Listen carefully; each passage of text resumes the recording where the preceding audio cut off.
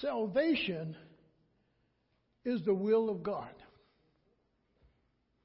It's what God has given to a people who cannot rescue themselves. And you have to understand something. You can't rescue yourself. You can't deliver yourself. You can't save yourself.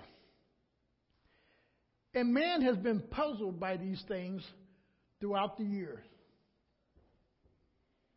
That he is always thinking that somehow, some way, he can save himself by setting certain rules before himself. That somehow he can become better than what he is by setting certain heights before him. That man somehow believes that he somehow is the God of his own life without really questioning the things that he sees and even his own reasoning and understanding. You have to question your own thought life. You have to really question what you believe. Because what you believe will dictate how you will live.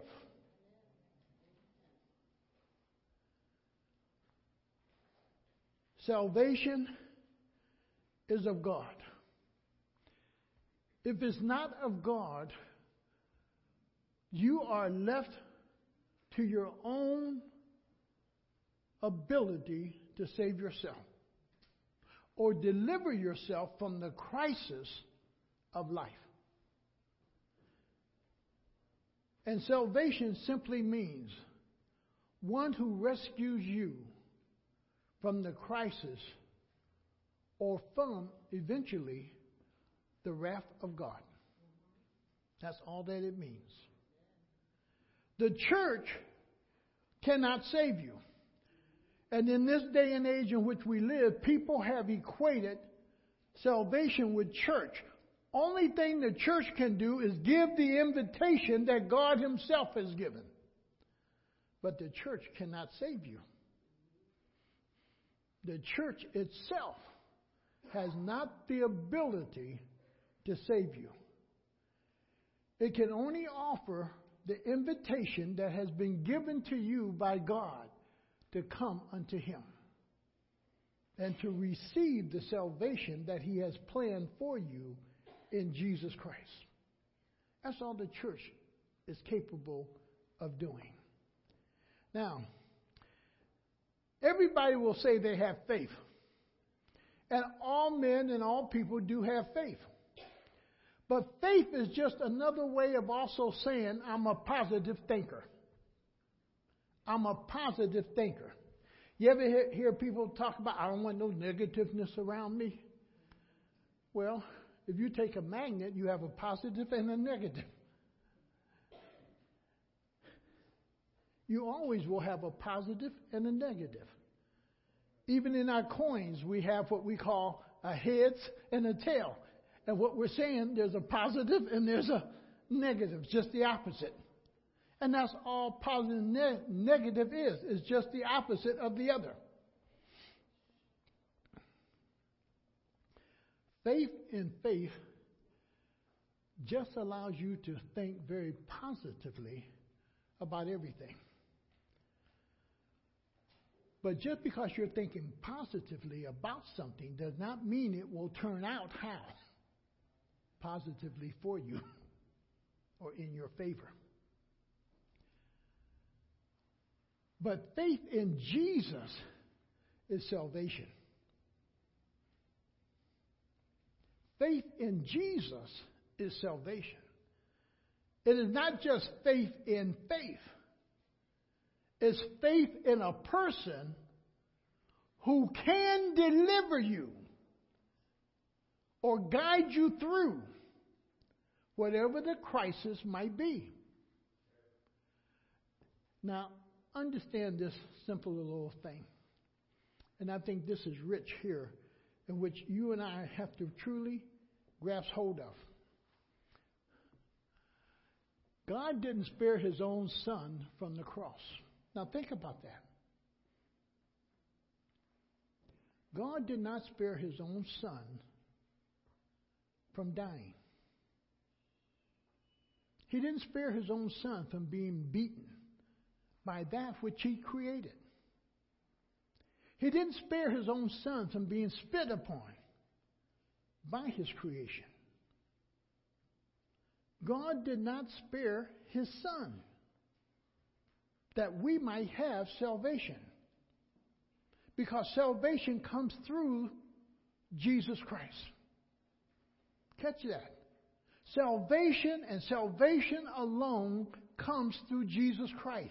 Salvation doesn't come along from intellect. It doesn't come from being good. It doesn't come from some place that you making yourself better and acceptable to God, because we can do nothing to make ourselves acceptable to God. Amen. We need to understand that. We can't even make ourselves better. And if God didn't spare his own son from the cross, what makes you think he will spare you from rejecting his word that is able to save and change your life, for which Jesus died for? Understand that principle. Why would you think God would spare you when you reject his word? And his word is what's going to bring you to a saving knowledge of Jesus Christ. For faith cometh by hearing, and hearing what? The word of God. And if you reject it, why would you think God would save you and you reject his word and what he's given to you? And there's a lot of so-called Christians today who in one hand say, I've accepted Jesus, but rejects all that he teaches. And how do you know they reject it? Because they don't live it. They don't live it. The main issue of teaching and reason God teach us is because he knows we don't know how to live pleasing in his sight or upright in his sight, or understand that we are able to live in a way that represents him as our Father and reveals us as his children. When you live for God and you live according to the word, you demonstrate, and you don't have to go around saying, I'm a born again Christian, I'm sanctified, I'm this, I'm that. You don't have to go around giving your own declaration. Your life within itself will declare that you love the Lord Jesus Christ and you are saved.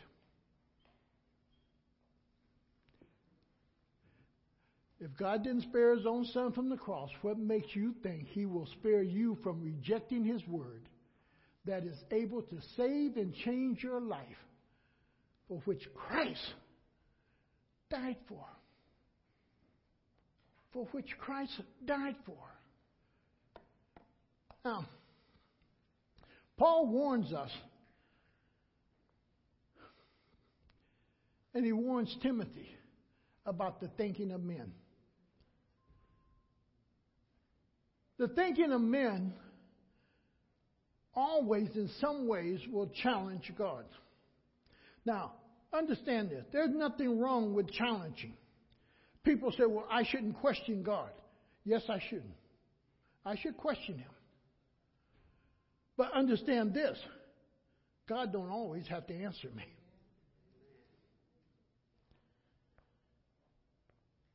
But in many cases, God will answer. Not so much answering your question, but as revealing to you that he is. Which then in turn answers the question. Because what you and I have to be able to do above all else is to believe God is. And if we believe that He is, everything else becomes secondary. Even the areas, I don't want to say doubt, but areas I don't understand, I believed in by faith without human reasoning behind it.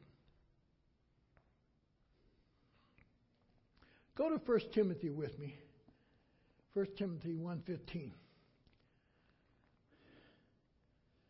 There is this thing that Paul puts before Timothy because he knows it's going to come up. And I want you to somewhat, in that verse with me, follow Paul's thinking. Because this is where man is.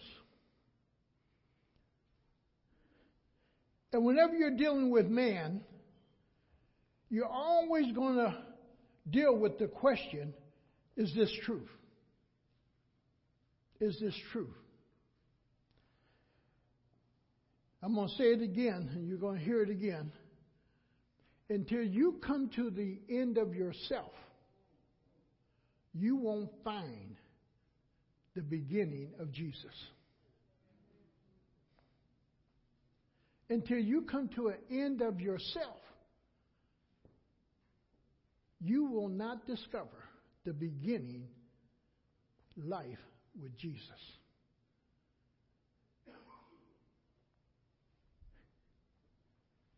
And Paul warns here in that verse 15. He says, here is a trustworthy saying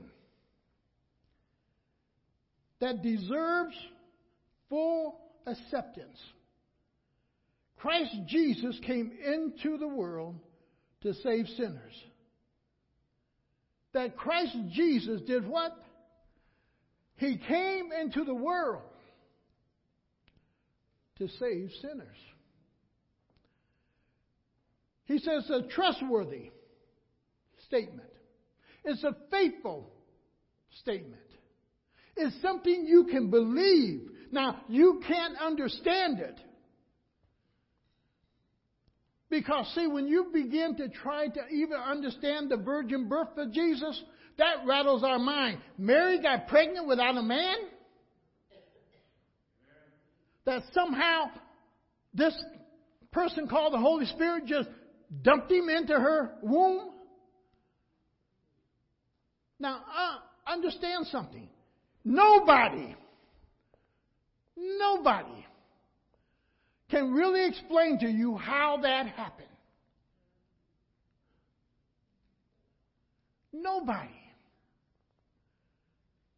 And from that position, all you can do is take it by faith. But as long as you struggle with that question, how did that happen? How did that happen? You won't go any further. But once you settle it, that somehow God did that, you can move forward. Because you have to settle some things within yourself, but the only way they're settled is through faith. And people will challenge your faith and your statement and what you believe. And that's okay. Because it hasn't happened to them. It hasn't happened to them. Faith is something God grants us beyond normal faith. It's the faith, as with Peter, to step out into something that you know is totally obsolete and you can't do it. But it took faith for Peter to put that first step out on the water. That's an impossibility. Man don't walk on. But if God bids you out there, can you? That becomes the question. If God bids you out to walk on the water, can you? And that's the troubleness that we have with our faith. And that's why people sometimes will say, yes, I believe, but they don't act on what they believe because they don't have the faith in what they're believing in order to put the action out there. And he says, boy, what is said here is deserving and is worthy of acceptance. That Jesus Christ came into this world to save sinners. You can believe that. It's worthy to believe. It's trustworthy to believe. And yet, we doubt it. We doubt it. And men are always trying to oppose it. And what Paul's saying to Timothy, you're going to have those who are going to oppose this statement. And they're not going to see it trustworthy. They're not going to see it as something that is faithful. Why? Because this is something God has to perform in each person. God has to do it. God has to do it. And some people use, oh, okay, I grant you, God came to make us better. God came to improve society. No. Jesus came for one purpose and one purpose only, to save sinners.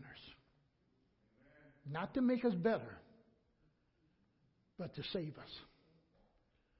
To save us. Not to cure all the woes of society, but to save us. The programs that the church may sponsor and the things that the church may do, they only are put in place to be something that attracts people to it, that brings people to it, that they might hear the gospel of the Lord Jesus Christ. It's not something to make people better, because if you really understand Scripture, you don't make people better. It's the issue of bringing people to a saving knowledge of Jesus Christ. And he says, this is a trustworthy statement. And it deserves all your attention. It deserves it. It's worthy of acceptance. And it deserves you giving attention and focusing on it. Because if you focus on it, it will change your life. If you really focus on it, it will bring around deep thought about the love of God on your behalf. And you'll really see how much God loves you if you really give it much thought. And he says it's deserving and is worthy of our acceptance. And a lot of people don't accept it. A lot of people do not accept that Jesus Christ came into this world. And a lot of it becomes because of ignorance. A friend of mine used to argue that if I was born in Saudi Arabia, most likely I would be Muslim. And I said, if you take the record today, you're right. That's true. But if you go back hundreds of years, you will find that Jesus Christ had already been there. Remember about a year ago, the news broadcast how Muslims were tearing down old churches, anything of Christianity, they were destroying it because they want to destroy the very evidence that said Christianity was there before Islam.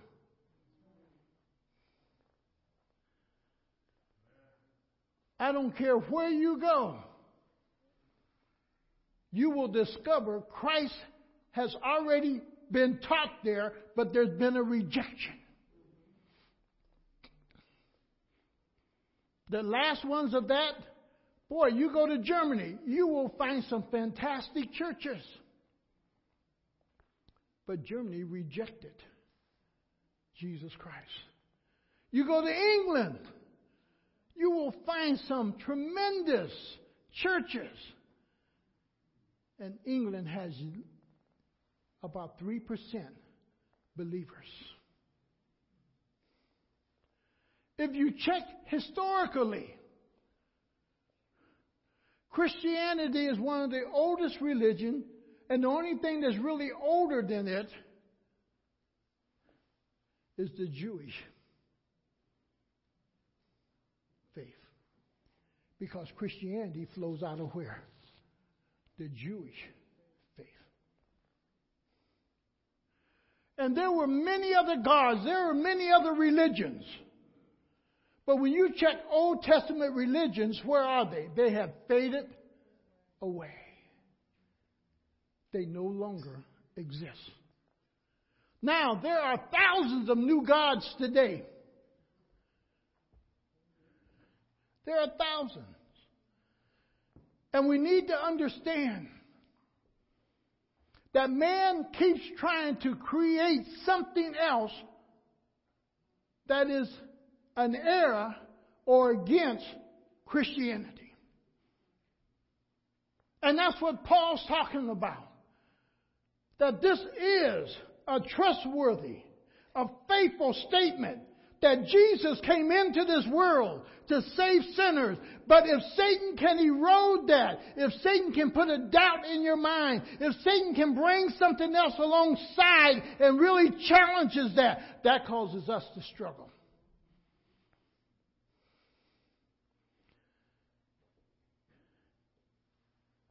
And people have to come to a place where they're going to trust in what they say they truly believe. Are you there yet? Are you there yet? Are you really trusting in what you say you believe?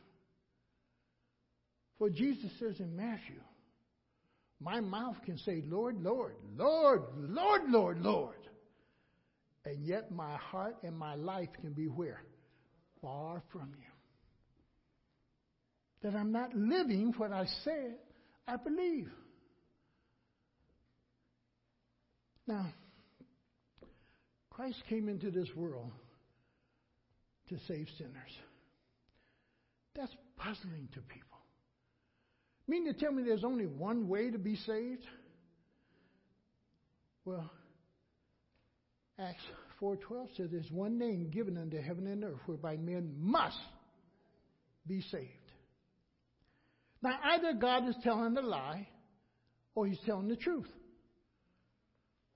Now, some people will argue that, well, somebody just put that in there to deceive you. And the scripture is just written by man. And they just want to trick you. And sometimes as Christians, when we're witnessing to people, you have to understand. People are thinking, oh, you just want me to believe what you believe. I don't want you to believe what I believe. I want you to believe what the Word says. Take me totally out the picture. Then deal with if this is truth. Don't deal with if I'm telling you the truth. Be a Berean and go search it out for who? For yourself. To see if it's true. Sometimes I share with people, why don't you try it for 6 months? Boy, if the world can say, hey, we'll give you a guarantee. Try it for this long. If you don't like it, turn it back in. Well, try God for 6 months. If you don't like it, turn him back in.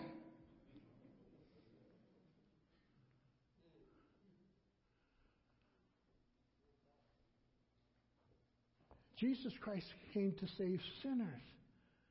And many will not accept such a statement about Jesus. We'll allow our intellect and our reasoning and our rationale to destroy that. And we'll come up, quote unquote, with something else. Why? Man is made to worship something. Man is made to acknowledge that there's something greater than himself. And what often happens with an agnostic is this. An agnostic will only say this. Yes, there is a God, but I can't know who He is. An atheist just simply says there is no God. But an agnostic says, yes, there's a God, but I can't know who He is. There's no real basis of truth to really know that He exists. Well, God says, nature itself says that He is. Now, the attention is called to the fact that unbelievers, as the statement seemed to be, the words are true. You may not want to accept that Jesus Christ came into this world to save sinners, but that's a true statement. Now, you may not want to accept that truth. And if you don't accept it, and you reject it, you may not be judged right now for it. But it says the Word itself will judge you. And it is the Word that is saying that Jesus Christ came into this world to save sinners. And one day you're going to stand before the God of all gods. And you have to answer. The problem is, it's too late. But He's already said, every knee shall bow and every tongue will confess that Jesus Christ is Lord to the glory of God. Now, you may not do it on this side of heaven. But believe me, before you are cast into hell, you're going to confess it. You're going to confess it. Now, they are God's own words. And the thing you have to ask is this: is Scripture God's word? Or is Scripture man's words? Are the words of the Bible inspired or not inspired? And what we mean by inspired, man didn't just come up with this thought on his own. But in some way, God influenced men in their writings. Again now, I can't explain that. So you hear a lot of, especially African American, that's just a white man's religion. That's a falsehood. For God made all people from one blood. And isn't it strange? You can interchange the blood of a black man with a white man, or with a Chinese, or with a Russian, because it all comes from where? One God. And His words, they're worthy of our attention. But more than that, do you have confidence in God's Word? Isn't it strange how parents expect children to have confidence in their Word? That if I say it, you are to what? Do it. And if I tell you not to do it, you should have confidence, what? Not to do it. But isn't it strange when we get adults and God says, don't do it? What do? Go do it. But yet He's our Heavenly Father. He's our parent. But we demonstrate so often to our children not to listen to us because we don't listen to Him.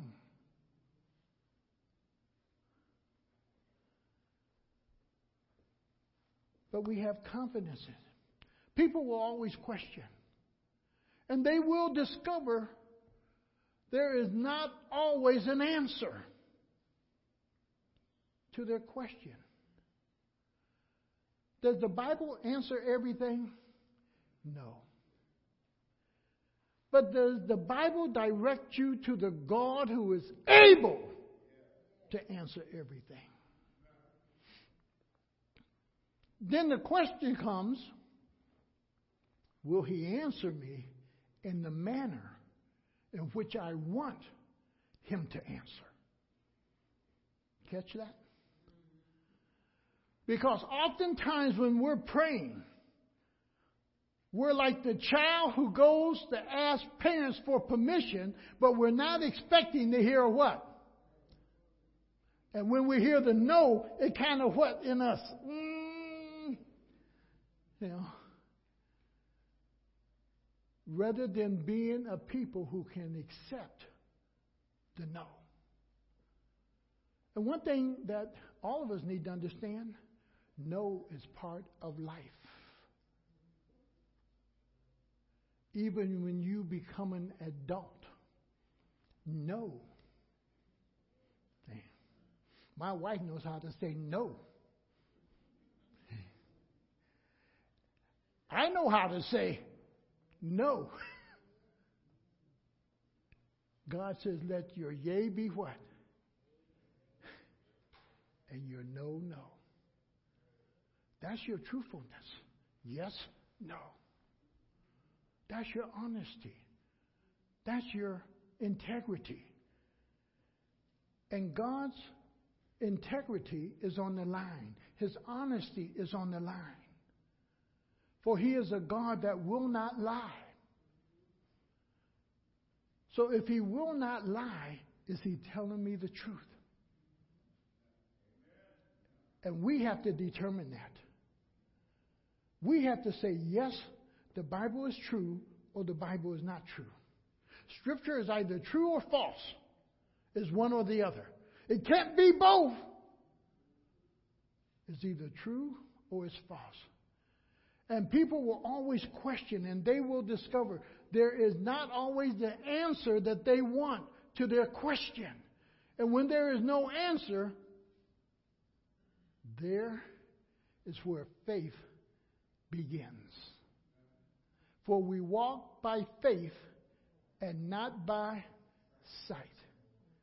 We walk by faith believing him that he will do us no harm, that he will not hurt us or lead us in paths that will destroy us. But we have a profound confidence in God. Go to Hebrews 11:6, because Hebrews somewhat in that chapter 11, verse 6, and many of you already know it, but it makes it very profound for us. If you do not believe in God, you're not going to trust the Scriptures. But if you believe in God, by faith you accept the Scriptures, but then you also by faith begin to live out the Scriptures that show forth the evidence in your life that you are believing and trusting in God. So in Hebrews chapter 11, verse 6, he says, get these off for a moment. These bifocals can get in the way. Let me get this. And without faith, it is impossible. It's what? It's impossible. Without faith, you cannot begin to believe Scripture. Without faith, you cannot begin to believe that statement that Jesus Christ came into this world to save sinners. It is by faith that you accept him, that he died and he arose for you, and that you can be saved through his name. And without faith, it is impossible to please God, because anyone who comes to him must believe that he what? He exists. You got to believe that he exists. Now understand this. When the last time you seen God? When the last time you saw God moving around in your home? When the last time you seen God walking down the street? See, I can't take you and show you, in a sense, God.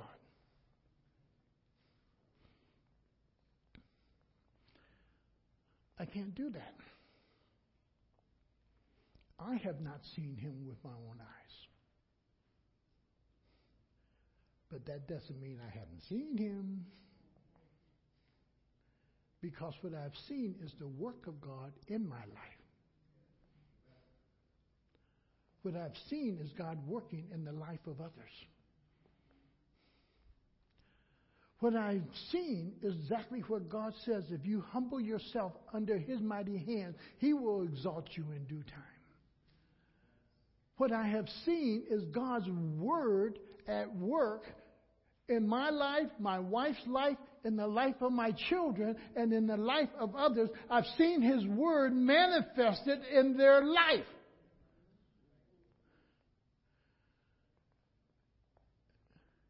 Now, I haven't seen another book that they've read that really put power in their life. But the Word of God somehow does. Because it is called the Word of Life. It gives you life. What kind of life? The life of Jesus. The life that is pleasing unto God. It gives you life. Go over there to Job with me, because God never answered Job's question. But what God does, he questions Job. And that becomes kind of comical in its own form. Because Job just wants to be able to plead his case before God, because all these things have happened to Job.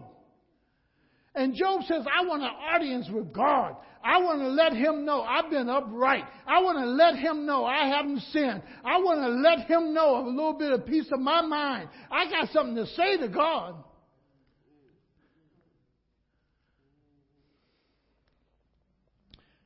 In chapter 38, look at verse 3. Verse 1. Let's just start at verse 1. Then the Lord answered Job out of the storm. He said, who is this that darkens my counsel? You mean tell me man thinks he's wiser than who? And that's what man thinks. If God would just listen to me, how many of you sometimes when you pray, you tell God exactly what you want him to do? You can't solve your own problem, but you're going to tell him how to do it. Isn't that something? And God says, who is this man that darkens my door that's going to give me counsel now about what I do?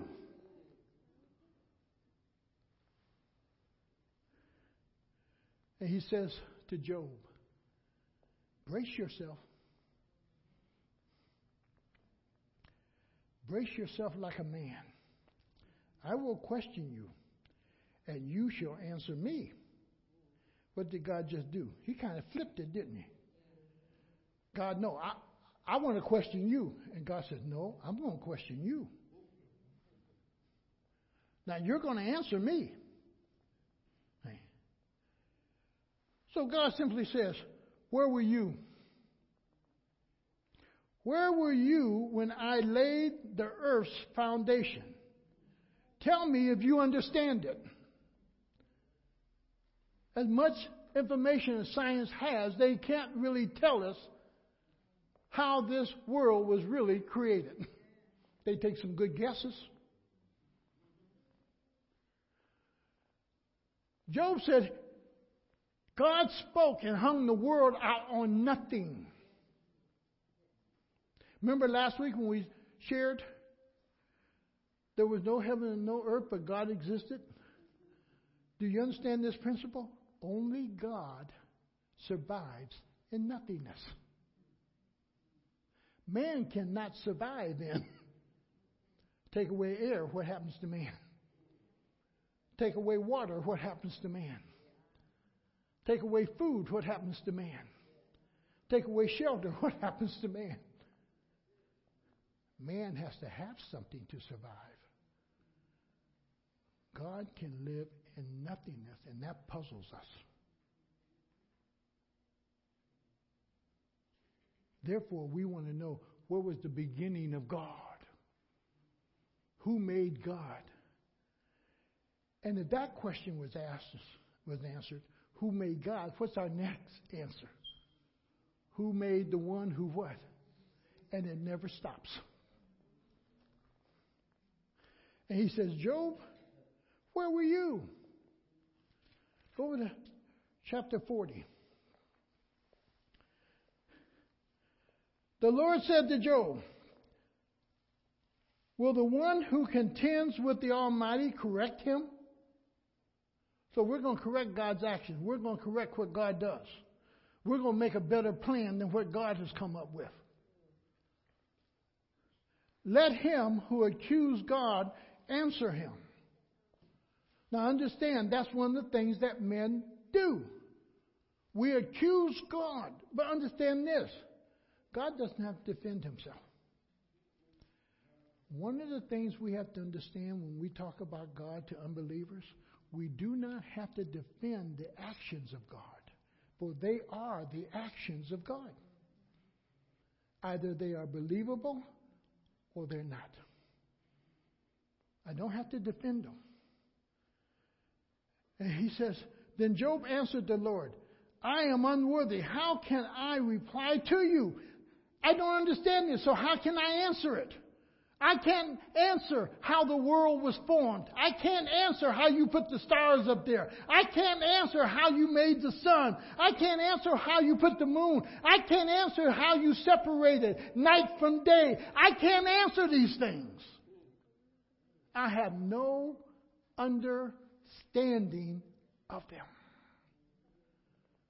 But I see their what? Their existence.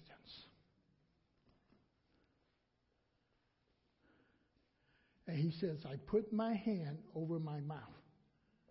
I spoke once, but I have no answer. Twice, but I will say no more. Then the Lord spoke to Job out of the storm. Brace yourself like a man. I will question you, and you shall answer me. Would you discredit my justice? Understand something. The only way man can do away with believing Scripture is that they have to discredit the existence of God and Jesus Christ. They have to tear that down. They have to destroy it in order not to believe it. They have to give an excuse. This was written by men, or this was written for this purpose or that purpose. They have to discredit the truth of it and the real validity of it. And therefore, the Bible is not God's word. It's just written by man. It's a historical book. Would you discredit my justice? Would you condemn me to justify yourself? Hold on to that thought. You will condemn me in order to do what? Justify yourself. Farewell to God. Charles Templeton. My reason for rejecting the Christian faith. He was one of the men who was the founder of Youth to Christ. Very close friend to Billy Graham. He led countless others to a saving knowledge of Jesus Christ. He spoke to an audience of 20,000 and more. But because he could not get answers to certain questions, he walked away from 22 years of serving the Lord. Let me just read just a little bit because I think it's for understanding. I think we need to have clarity on some things sometime. Early that summer, I flew to Montreal, North Carolina, to spend a day with Billy and Ruth Graham.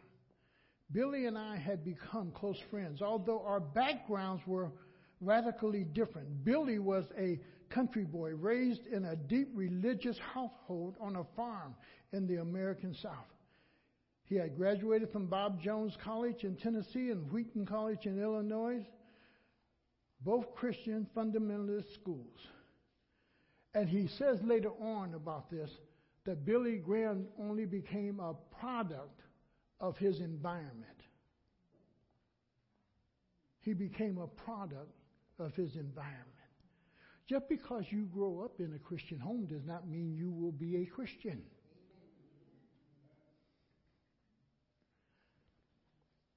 And he says, later that summer, just before I enrolled at Princeton, we met again in New York.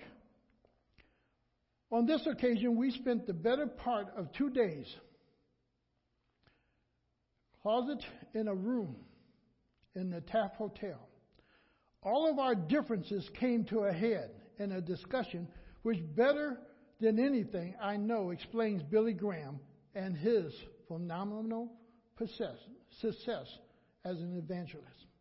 In the course of our conversation, I said, but Billy, it's simply not possible any longer to believe, for instance, the biblical account of creation. The world wasn't created over a period of days, a few thousand years ago. It has evolved over millions of years.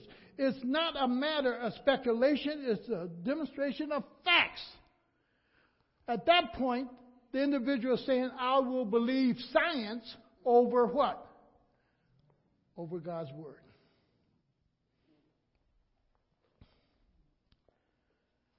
I don't accept that, Billy said.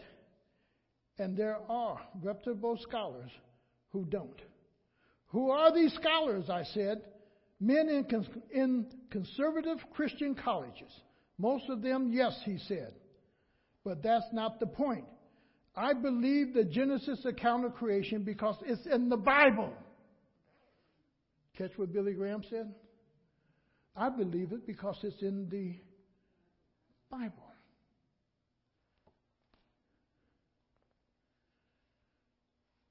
I discovered something in my ministry. When I take the Bible literally, when I proclaim it as the Word of God, my preaching has power. When I stand on the platform and say, God says, or the Bible says, the Holy Spirit uses me, there are results. Wiser men than you and I have been arguing questions like this for centuries. I don't have the time or the intellect to examine all sides of each theological dispute.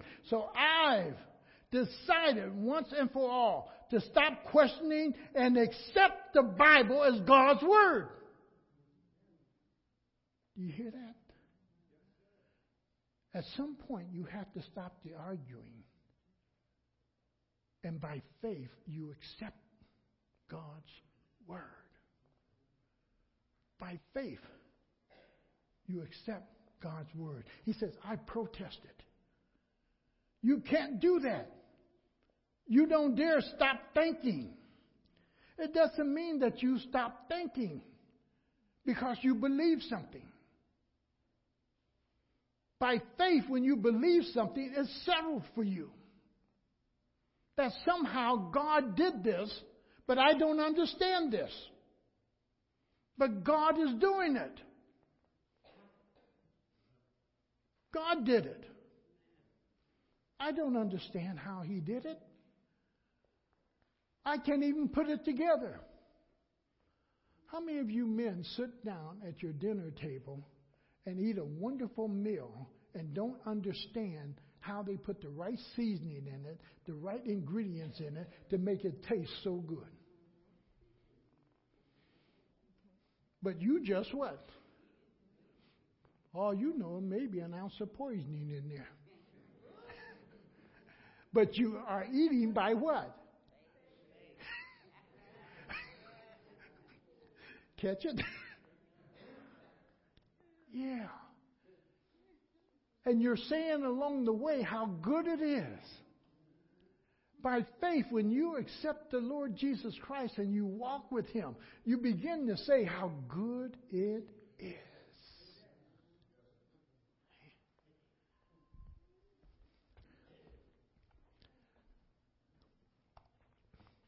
To discredit Scripture or the Bible, you have to tear down the credibility and the existence of God and Jesus.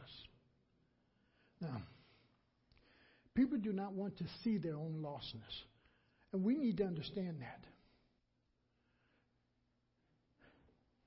When people don't want to accept that they are sinful and that they are sinners, they have to attack that which says, I'm a sinner.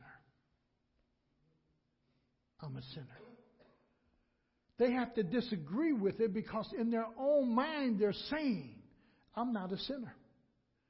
I don't need a Savior. And this is where Christianity is today. I don't need nobody to tell me how to live my life. That's what Christianity is at. And the Word of God is for that purpose.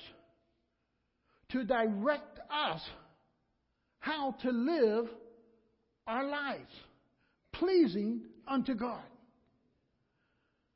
But if I'm not willing to accept my wrongness in life, if I'm not willing to see what I do is contrary to God's Word, I will not see myself as a sinner in need of a Savior. I will only see myself doing what pleases me and what I want to do, not understanding that God has a path for me to follow, but I am going to rebel and do my thing. Sin is only a transition of God's Word. I'm not going to acknowledge God's Word. I'm not going to follow God's Word. And the only way you can come to that conclusion, if you're saying in your mind, God really doesn't exist. It's like a stop sign that says stop in the middle of the night, and you're out in the country and nobody else is out there. And you got to say to yourself, I have a right to go right on through that stop sign, and I'm going to go through it 60 miles an hour, and away I go. And you're hoping no police is hiding behind a tree or behind the curb or behind something. You're hoping that there's no law that will be enforced upon you.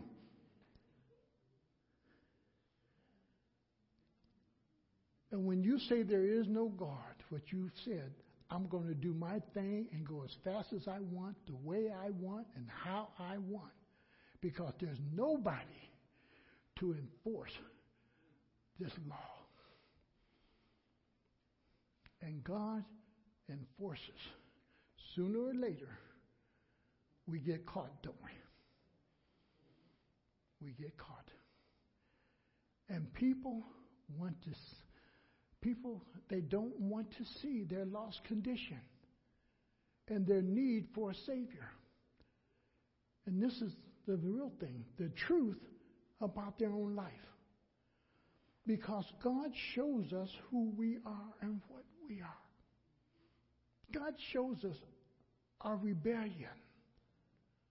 God shows us in our own sin who and what we are and why we need a sinner, why we need a Savior, why we need somebody to direct our paths. Now, the testimony of the Word of God itself is simply this. God needs nothing.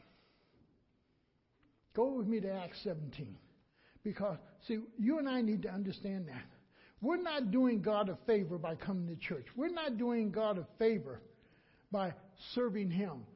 We're not helping God out by being a witness to Him. We're not doing something as we serve God as something that, boy, God should really like me for what I'm doing on His behalf.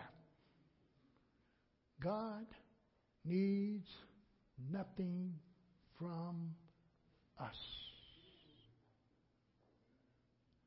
God doesn't even need our lousy praise.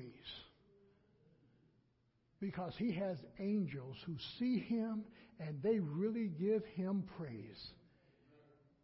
I like it the way E.V. Hill says. Every time they come up, they see something different about God, and they go right back down to give him praise and glory, and when they come back up, they see something else. They're always bowing and worshiping him because, boy, he blows, in a sense, as we say, he blows our mind. Because he is that great and wonderful God. In Acts 17, start with me in verse 24 through 26. The God who made the world and everything in it is the Lord of heaven and earth, and does not live in temples built where? By man. And he is not served.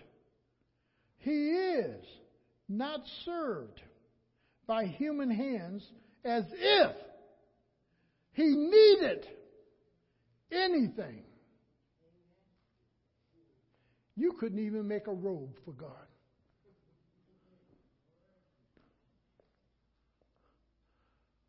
Why would he take your old cheaply earthly robe when what he could clothe himself in heaven with?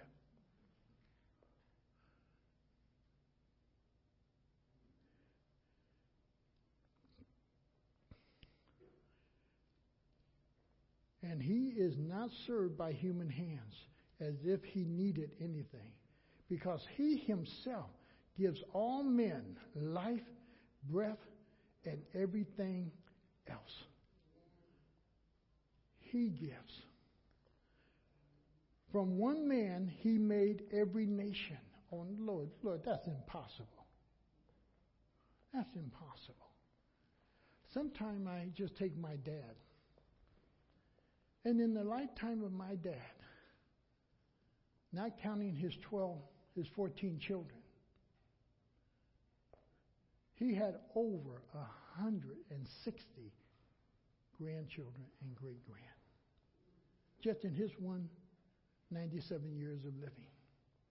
And there were still others we didn't know.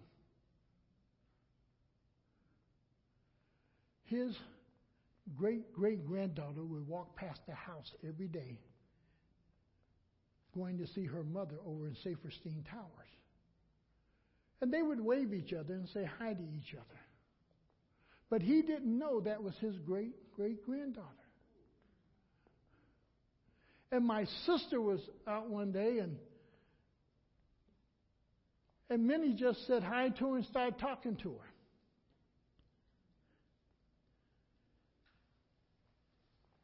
And my sister discovered that was my brother Coy's David's child, my dad's grandchild, David, by my brother Coy, my oldest brother, that was his child.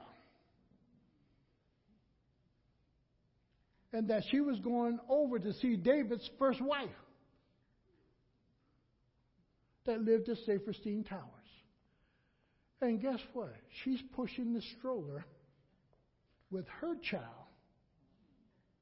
that would make my dad great.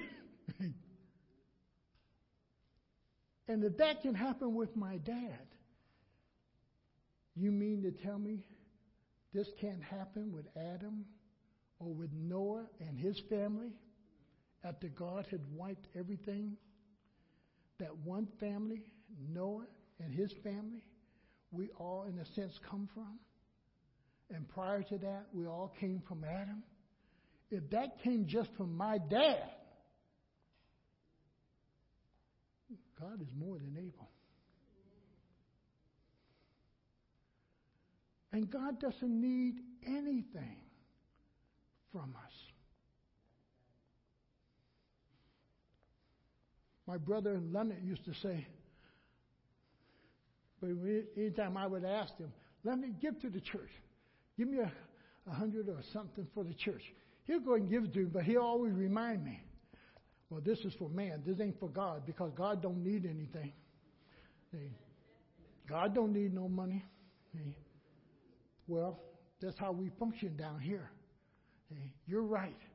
God doesn't need it because God do have people who will provide for his kingdom. See? I just want you to have a little joy of giving. See? The whole process God doesn't need. Go to John 3:27. Well, John simply says, boy, man can have nothing without God giving it to him. God, you mean tell me I can't have nothing unless you allowed it and you granted it? What makes America so much different than the rest of the world? I want you to do something for yourself. Check all the third world countries or countries that are bankrupt, people living in whatever they can live in. Just check, even India. With all their gods, you think they would be living very well. And then put America alongside of them and understand, yes, America is not as old as India. America is not as old as many of these other countries. But you have to ask this question. What makes America so wealthy and so great? And the provisions that we have in this country compared to many other places in the world. And if you do the historical study, you will discover one thing that makes America great is what it believes in. Not the ingenuity of man, not the intelligence and smartness of man, but the one in whom they believe. Have blessed abundantly that this country might be a spearhead in sharing the gospel throughout the world. Go to James 1:17. No sake of time. Boy, he says every good and perfect thing comes from where? From God. Every good and perfect thing comes down from heaven to God, to his people. Now, I'm kind of like jumping over these so we can hit these others. We can go no further, and I want you to understand something. You can go no further in explaining God than what Scripture allows you. Go to 1 Corinthians chapter 4. Because sometimes we try to go beyond Scripture. Sometimes we're trying to really make God something that Scripture doesn't define him as. And yet we need to be also careful that we stay within the boundaries of Scripture in sharing our faith and our belief in God. Yes, he's a wonderful God, but how do you explain that? Yes, he is a mighty counselor. How do you really explain that to somebody who doesn't believe? How do you explain that when you're up at night worried about something, but you're talking to the Lord, that all of a sudden you get an answer dropped in? And then you can go on off to sleep. How do you explain to somebody, this was my crisis, this is my problem, this is my struggle, and I'm going through this. God orders my steps that I can walk through it. How do you explain that to an unbeliever? They will hear you, but often we describe that, well, you were lucky.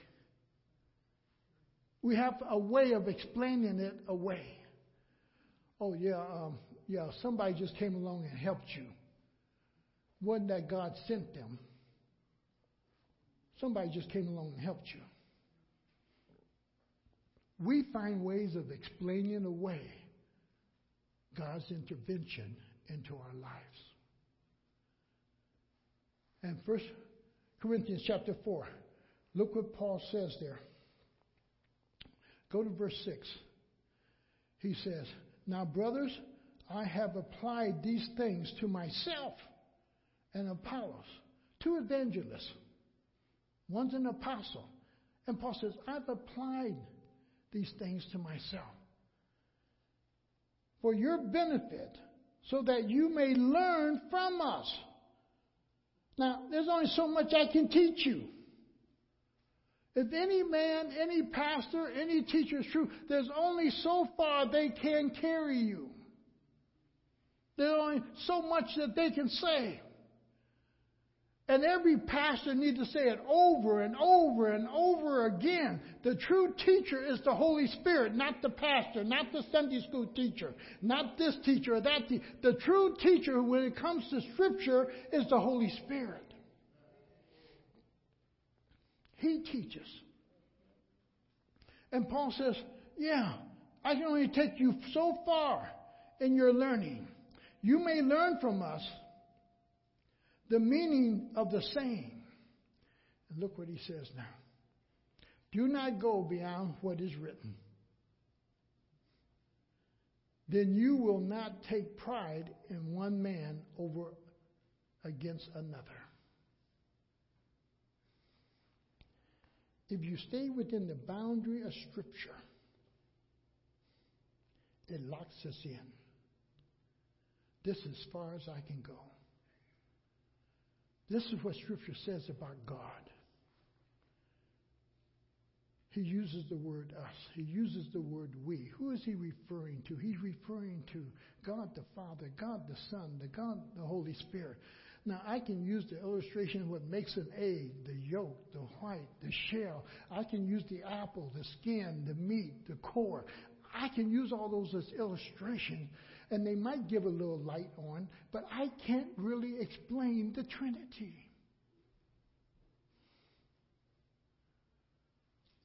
And yet, that's what makes up God. And he says, I go no further than what is written. And as Christians, we need to stay with Scripture, not our own imaginations, but exactly what the Word says. And we go no further. Go to Psalms 119. Psalms 119.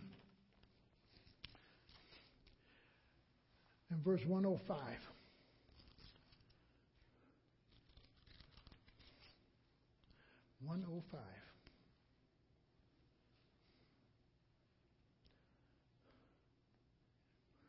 Listen to what he says.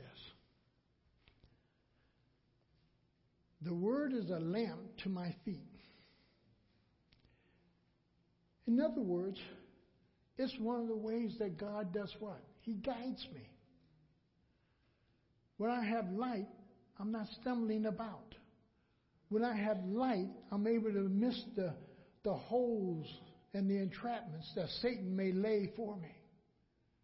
And he says, the word is a lamp to my feet and a light for my path. That God in himself guides me. How does he do it? Through his word. Through his word. In 2 Timothy 3:16, run over there with me. 2 Timothy 3:16, because he gives me a little bit more about the word now. And the thing is that I have to understand it doesn't come from man. And he's going to tell me the purpose of his word.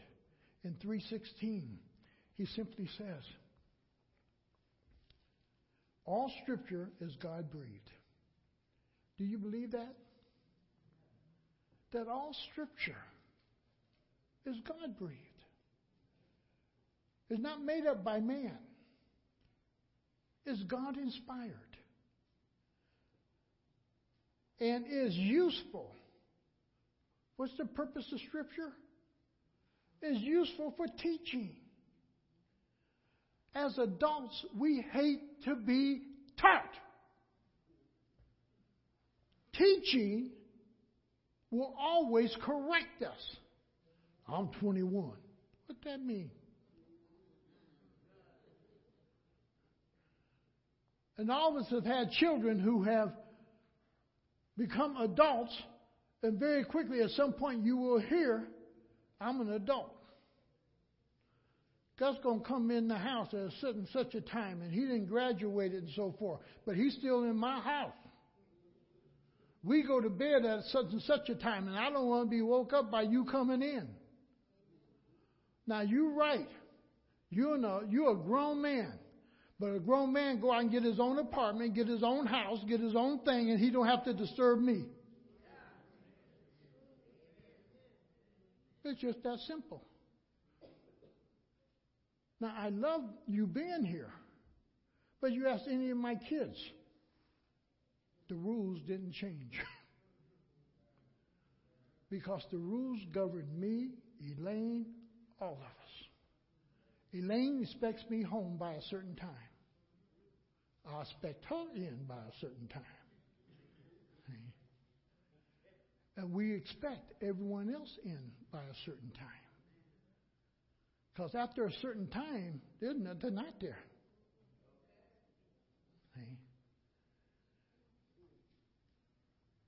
And he says, boy, it's been given for instruction and teaching. Rebuking. Rebuking is simply saying, you're wrong.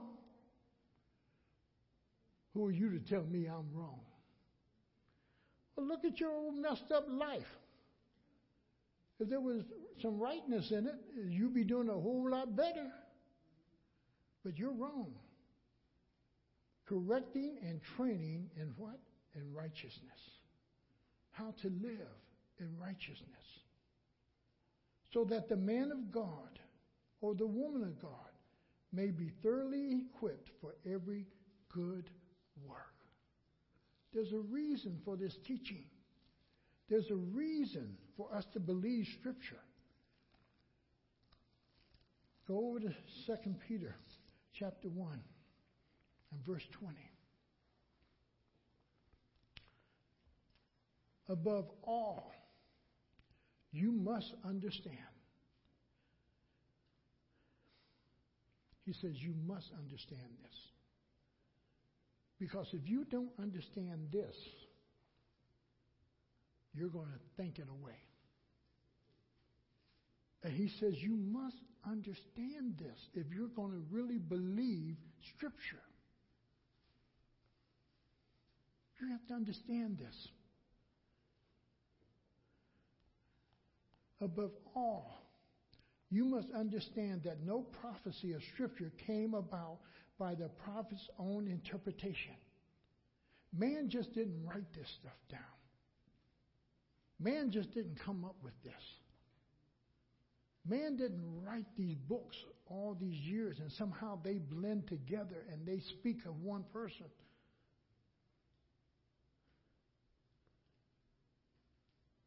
You got all these different authors, and yet somehow they blend together. And you got years between books, and yet they blend together. One mind wouldn't think like another mind unless there's one mind doing the directing of both.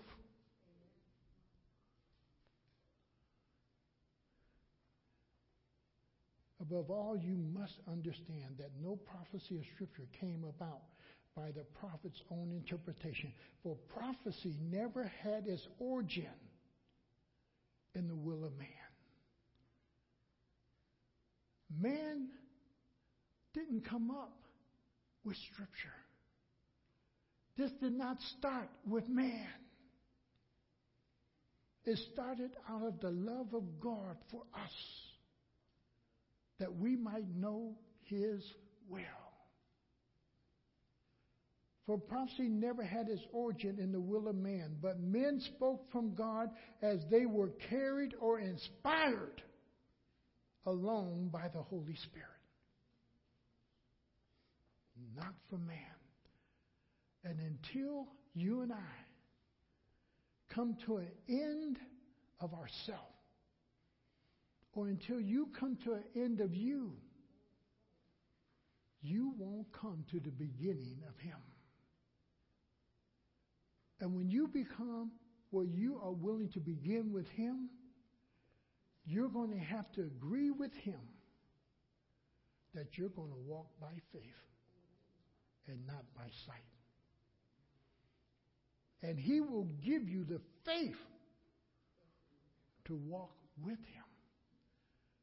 Knowing you can't answer all the questions that might come to mind. You may not be able to answer every man and woman that asks you the question. And yes, Peter tells us, be ready to give an answer to everyone that has this hope. That they see this hope in you. Be ready to give them an answer. I can't answer every question for you. God can if you get with him, because what he does sometimes is not answer the question. He gives you the faith just to believe it. But until you come to an end of you won't come to a beginning point with him. And understand this principle. Adrian Rogers, Baptist minister in Tennessee. I read a lot of his books. He's good. A love worth finding. We cannot receive what he gives unless we receive who he is. Do you know who you truly believe in? And do you have the confidence that he is more than able to keep you, to save you to the uttermost? Do you really know who you believe, or are you hoping that he's existing? Or do you really, truly believe? Closing with this, and I hope it gives you thought. We need to know who and what we have chosen, and that's exactly what it is. What you have chosen to believe. The type of life you live depends on what you believe. The type of life you will live depends on what you truly believe. Let me illustrate by closing with this. And you closing 3 times. We are getting there. If I believe that God will provide all that I have need of, and if I believe I'm a steward of his funds, I won't be wasting his funds in the lottery.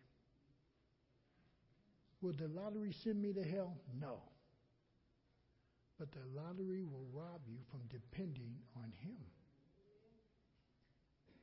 Because you have put your hope into something else to satisfy your needs and your wants rather than him. Remember what I said before? Men come up with ways to rob from us the ability to believe and trust God. That's just one of the ways in which Satan has introduced into his world to rob our confidence that God will provide all that I have need of. Amen? Father, we thank you and praise you for your word. But Lord, your word is something that we struggle with. Our salvation, Lord. For many people, they struggle with it. And I pray that you would bring us to a point that, Lord, that's no longer a struggle.